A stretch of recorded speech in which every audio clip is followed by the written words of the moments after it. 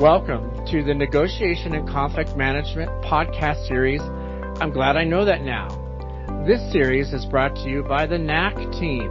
NAC, N-A-C, stands for Negotiation and Conflict. NAC is made up of a team of scholars who are passionate about the teaching, research, and practice of negotiation and conflict management and all related topics. We offer you this podcast series to highlight the work of global academic thought leaders who have a knack for negotiating and managing conflict. We hope you enjoy this episode. I am Michael Gross, your podcast host for today. Our podcast guests today are Jeanne Brett and Roy Lewicki. Jeanne Brett is the DeWitt W. Buchanan, Jr., Professor Emerita of Dispute Resolution and Organizations at Northwestern University. She initiated Kellogg's course on negotiation in 1981. She is the founder and was the director of Kellogg's Dispute Resolution Research Center. She is now the president of Negotiation and Team Resources, a not-for-profit supporting research and teaching in the field of negotiation. Her 2022 book with Tyree Mitchell is Searching for Trust in the Global Economy. Roy Lewicki is the Irving Abramowitz Professor Emeritus of Management and Human Resources at The Ohio State University. He has been teaching courses on conflict management and negotiation since 1971. He was the founder of the Conflict Management and Negotiation Division of the Academy of Management and recipient of the Lifetime Achievement Award from the International Association of Conflict Management. He is the lead author of 8 editions of the textbook Negotiation, as well as accompanying volumes of experiential teaching materials and the co-editor of 7 volumes of research on negotiation in organizations. Today's episode is one of a 3-part series on the origins of teaching negotiation and our discipline in business schools. Roy and Jeanne, I understand the two of you, along with Len Greenhalgh, I don't know if I'm saying Len's name right, Greenhalgh? Right. Went on the road, so to speak, to share your experiences teaching negotiation in the business schools, and you encouraged others to teach negotiations at their schools. Is that right? And so, if so, what brought you together to go on the road and share your experiences teaching negotiation at your business schools? How did you know each other? Roy, what are your thoughts? Len Greenhalgh was hired to replace me when I left Dartmouth to go to Duke in the late 70s. Len had been a student of Bob McCursey's at Cornell, and then came to Tuck. Len, Jeanne, and I began to learn about each other's work, and we included others like Blair Sheppard at Duke and Deborah Kolb at Simmons.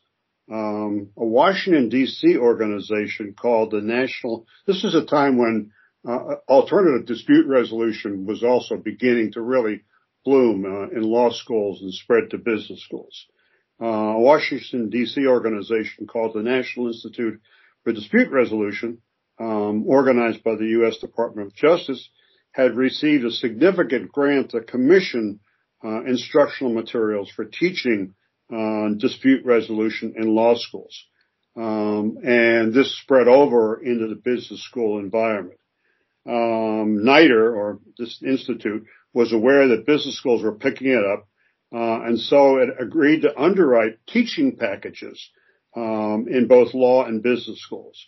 NIDR engaged 5 of us, myself, Jeanne, Deb Kolb, Len Greenhalgh, and Blair Sheppard, to meet and develop curriculum exercises with teaching notes to be used as part of introductory management and OB curricula, as well as negotiation and conflict electives, which was great that they were willing to put seed capital behind this work.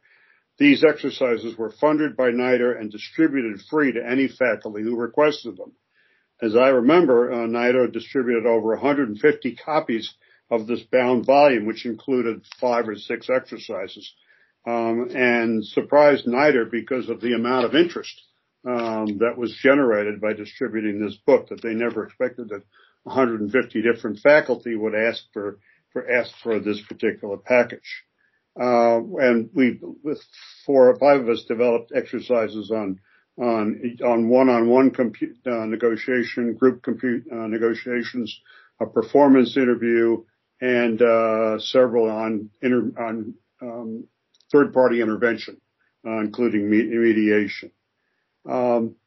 We did, in order to get people aware of what was in the package, Len and I believe Jeanne, did workshops at APA, the American Arbitration Association, the Academy of Management, the Organizational Behavior Teaching Society, and Society for Professionals in Dispute Resolution, where we went to those meetings and essentially announced that we would do a special session, distributing the materials and showing how to teach them. And a lot of people became aware that those resources were available and began to pick them up. I think the volume was successful for a variety of reasons. First, they were free. You didn't have to buy them, and you had no copyright restrictions on how they could be used. They were explicitly focused on managerial problems, not broad game theory or something like that, or labor relations. They were complex, so it was not just a simple buyer-seller transaction. They covered the major course topics, that might be found in an OB or a conflict course, distributive negotiation, integrative negotiation, multi-party negotiation, and third-party behavior. The teaching notes were very detailed and complex, making them easy for instructors to pick them up. Instructor could pick and choose what he wanted and didn't have to use everything that was in the book. And in a world where business coursework at the time was 95% either lecture or case study, the units on experiential technology were really new, energized the students, and made theory to practice sort of a reality in what we were doing. It should be noted that while some of those exercises are pretty old, they've been adapted, shortened, and used in a variety of other ways, and still are sort of the basis for a lot of the experiential work that got built from there. Thank you. And then the reference you have, Brett, Greenhalgh, Kolb, Lewicki, and Sheppard, I'm posting in the show notes on the NAC webpage, so people can take a look at that. Okay. Thank you.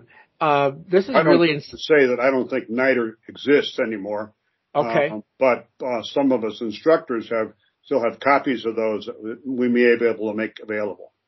Okay. This is really inspiring. Jeanne, your thoughts about this phase of the growth of the field? Well, frankly, I think it was Roy and Len who did most of these teaching workshops. They did the heavy lifting. I don't remember doing very much of that. But one I do remember. So NIDR commissioned Steve and Goldberg, myself, to do a workshop for joint law and management faculty to teach them how to teach negotiation in a joint environment. So Steve wrote an exercise called Rapid versus Scott, based on one of his mediation cases. And that exercise taught 3 approaches to dispute resolution: interest, rights, and power, that Bill, Yuri, and I and Steve introduced in our book, Getting Disputes Resolved. So we launched this exercise at a NIDR-sponsored conference at Berkeley.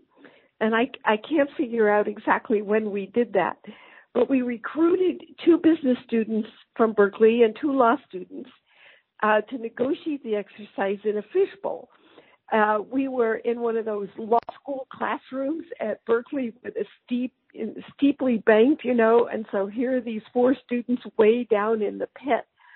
And the students had met, the law students had met with their management student client in advance. And so they were all prepared.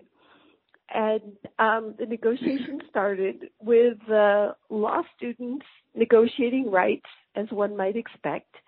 And as one might expect, it was going nowhere fast.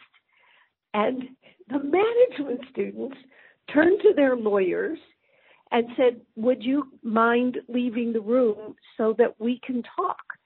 And this had not been planned ahead of time, at least with the lawyers. I think the two management students might have planned it.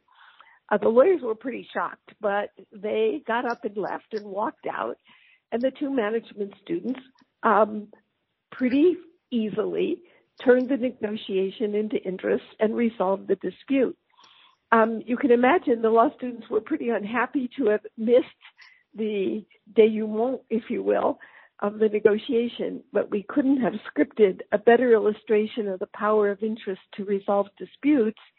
And I think the power of experiential learning and what fun it was to all of those law and management faculty. Very nice. Roy, what besides the NIDER-supported workshops helped the negotiation courses and their programs grow across the business schools, across everywhere?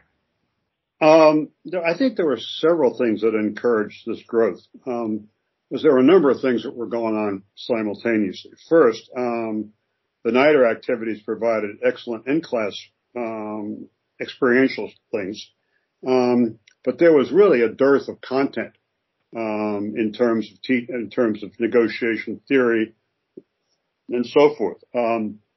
Very few intro to OB or introductory to management books had a chapter in this area, or even in conflict in general. But those who were entering the field from social psych, from economics, from management, from labor relations, and even from international diplomacy, saw negotiation as a fertile area for research because laboratory experiments and case applications could be completed rather quickly and effectively while using students for data as well as for teaching purposes. And I think Northwestern, began to emphasize, as Jeanne has mentioned, the development of people to teach the course, as well as doing research in the negotiation area. And for decades, I think those students who came out of that program were the major source of new teaching strength, as well as motivating research in different programs. Second, I think the research side of the field was also beginning to get moving. Max Baseman and I met each other at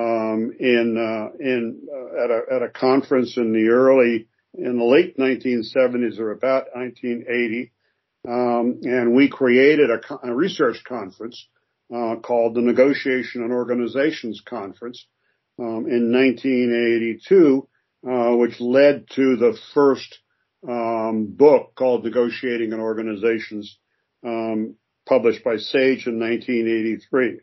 We invited everybody we knew who we thought had some interest in developing the negotiation field: labor relations, international diplomacy, human resource management, social psych, and so forth. The early work enabled negotiation to become a very cross-disciplinary area quickly, which I think has helped us a great deal in that it's not just focused on business or law, but it's a very interdisciplinary topic and theory base. Finally, the success of the NIDER volume encouraged me to complete an academic textbook on negotiation, which I had started but had not done much on before that. Those materials. I enlisted a co-author, and we did a book of research of content, a textbook called Negotiation, and a book of readings, exercises, and cases, published by McGraw-Hill. The textbooks have had to go into its 9th edition. So it's been something we've been updating for every couple of years. And the readings book, is no longer available, in print form, but it still is available on the McGraw-Hill, website. And each element of those books is is updated with new materials periodically. So we're able to continue to diffuse teaching materials, but also keep the research streams going. Thank you. Jeanne, what's your take on this? Well, I really think Roy's textbook was key. So when I started teaching negotiations in 81, 82, we had Getting to Yes. And Getting to Yes is a very fine little book. It does a great job with the MBAs, but it's a little light in terms of justifying the advice in terms of where the research was. And Roy's textbook did that. Roy's textbook legitimized what we were teaching in the classroom in the disciplines of economics and psychology. And that was absolutely essential to legitimize the field. Certainly, I think Roger Fisher's generosity in sharing materials, sharing syllabi was important. The NITER initiative was terribly important. The support Roy and Len and I had from our deans in our departments, the students' enthusiasm. But something else that happened right around 1986 was the Hewlett Foundation began to fund centers for research on dispute resolution beyond the program on negotiation at Harvard Law School. They've been funding PON for some years, but they had a conference in the spring of 86, and I heard about it and got us invited, and DRC was the result of that. DRC was the Dispute Resolution Research Center at Kellogg. It was founded by game theorist Roger Myerson, Nobel laureate, auction expert Bob Weber, psychologist Reed Hasty, jury decision-making, psychologist Tom Tyler, procedural justice, Steve Goldberg in law, and Max Bazerman and myself in what was then organizational behavior at Kellogg. This was a multidisciplinary group of founders. We were not limited to Kellogg. We were housed at Kellogg because we thought Don Jacobs would help us get the matching money that we needed to get the Hewlett money. But this group of founders really saw DRC as having two missions, always: support research and support the teaching of negotiation.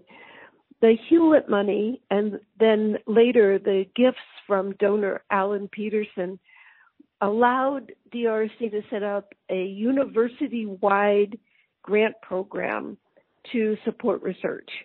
And so we were funding research in communication studies, in economics, in political science, anthropology, sociology, I'm sure I'm forgetting some places, law, and of course at Kellogg in various marketing, OB, and managerial economics. A lot of books, a lot of papers came out of that funding, but also new exercises that were originally designed to collect data.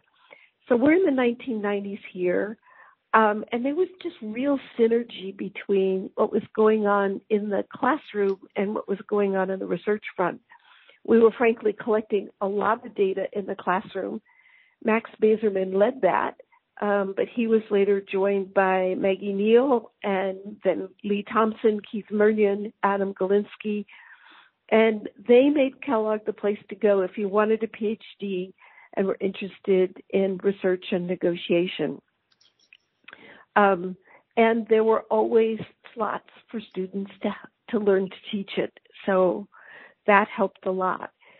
I don't know exactly when DRC started collecting and distributing the exercises that we were using in the Kellogg and law classrooms.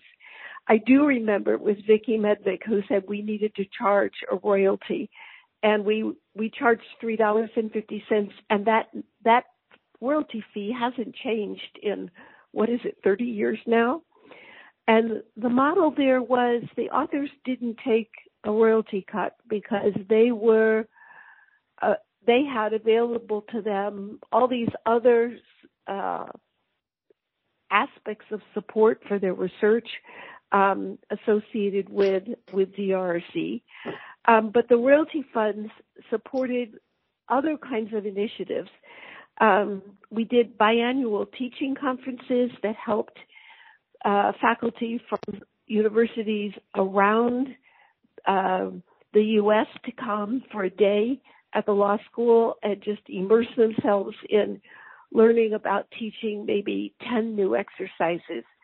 And we did a series of research conferences, almost one a year, I think. Some of those were particularly memorable, one of which I've repressed. Roy, I think you were there. It was the one that DRC hosted for all the Hewlett-funded centers from different universities. And as I recall, there was a shouting match at the conference about research methods that practically came to blows. And so I've repressed my memory of that one. But the one I really like to remember is the one in 1999 that looked to the future for negotiation in the Internet. It was called Markets, Auctions, Negotiations, and Dispute Resolution.com. It was interdisciplinary. We had economists and psychologists, and we had practitioners, and we had some entrepreneurs. Of course, we held it right before the first Internet implosion. In that respect, we were way ahead of ourselves and ahead of the Internet. Not so much now. DRC and the Hewlett money also supported 3 conferences that were very close to my heart because they were the series of conferences on culture and negotiation. So Michelle Gelfand and I hosted the first one in 2003, and that resulted in a Stanford University Press book. Mara Olekens and Wendy Adair hosted the second in 2012, and that resulted in an Edgar Elgar book. And Michelle and I hosted the last one in 2018 that was a special issue of NCMR. That, Michael, did you edit that? I think you might have. Yes, yeah. Well, thank you. As our series name states, I'm glad I know that now. Once more, I'm Michael Gross, and on behalf of all of us, we thank our guests, Jeanne Brett and Roy Lewicki. On behalf of our NAC team, Deborah Tsai, Michael Gross, that's me, Jennifer Parlamis, Laura Reese, and Minghong Tsai, thank you for listening. For more information about this and every episode, you can check out the podcast notes on the NAC website at www.conflictandnegotiationteam.com. So that's one word, conflictandnegotiationteam.com. There you can find additional sources and links to materials cited in each episode. Please tell a friend about our podcast, and we hope that you'll join us next time for another fascinating discussion about a topic you'll be glad to know about.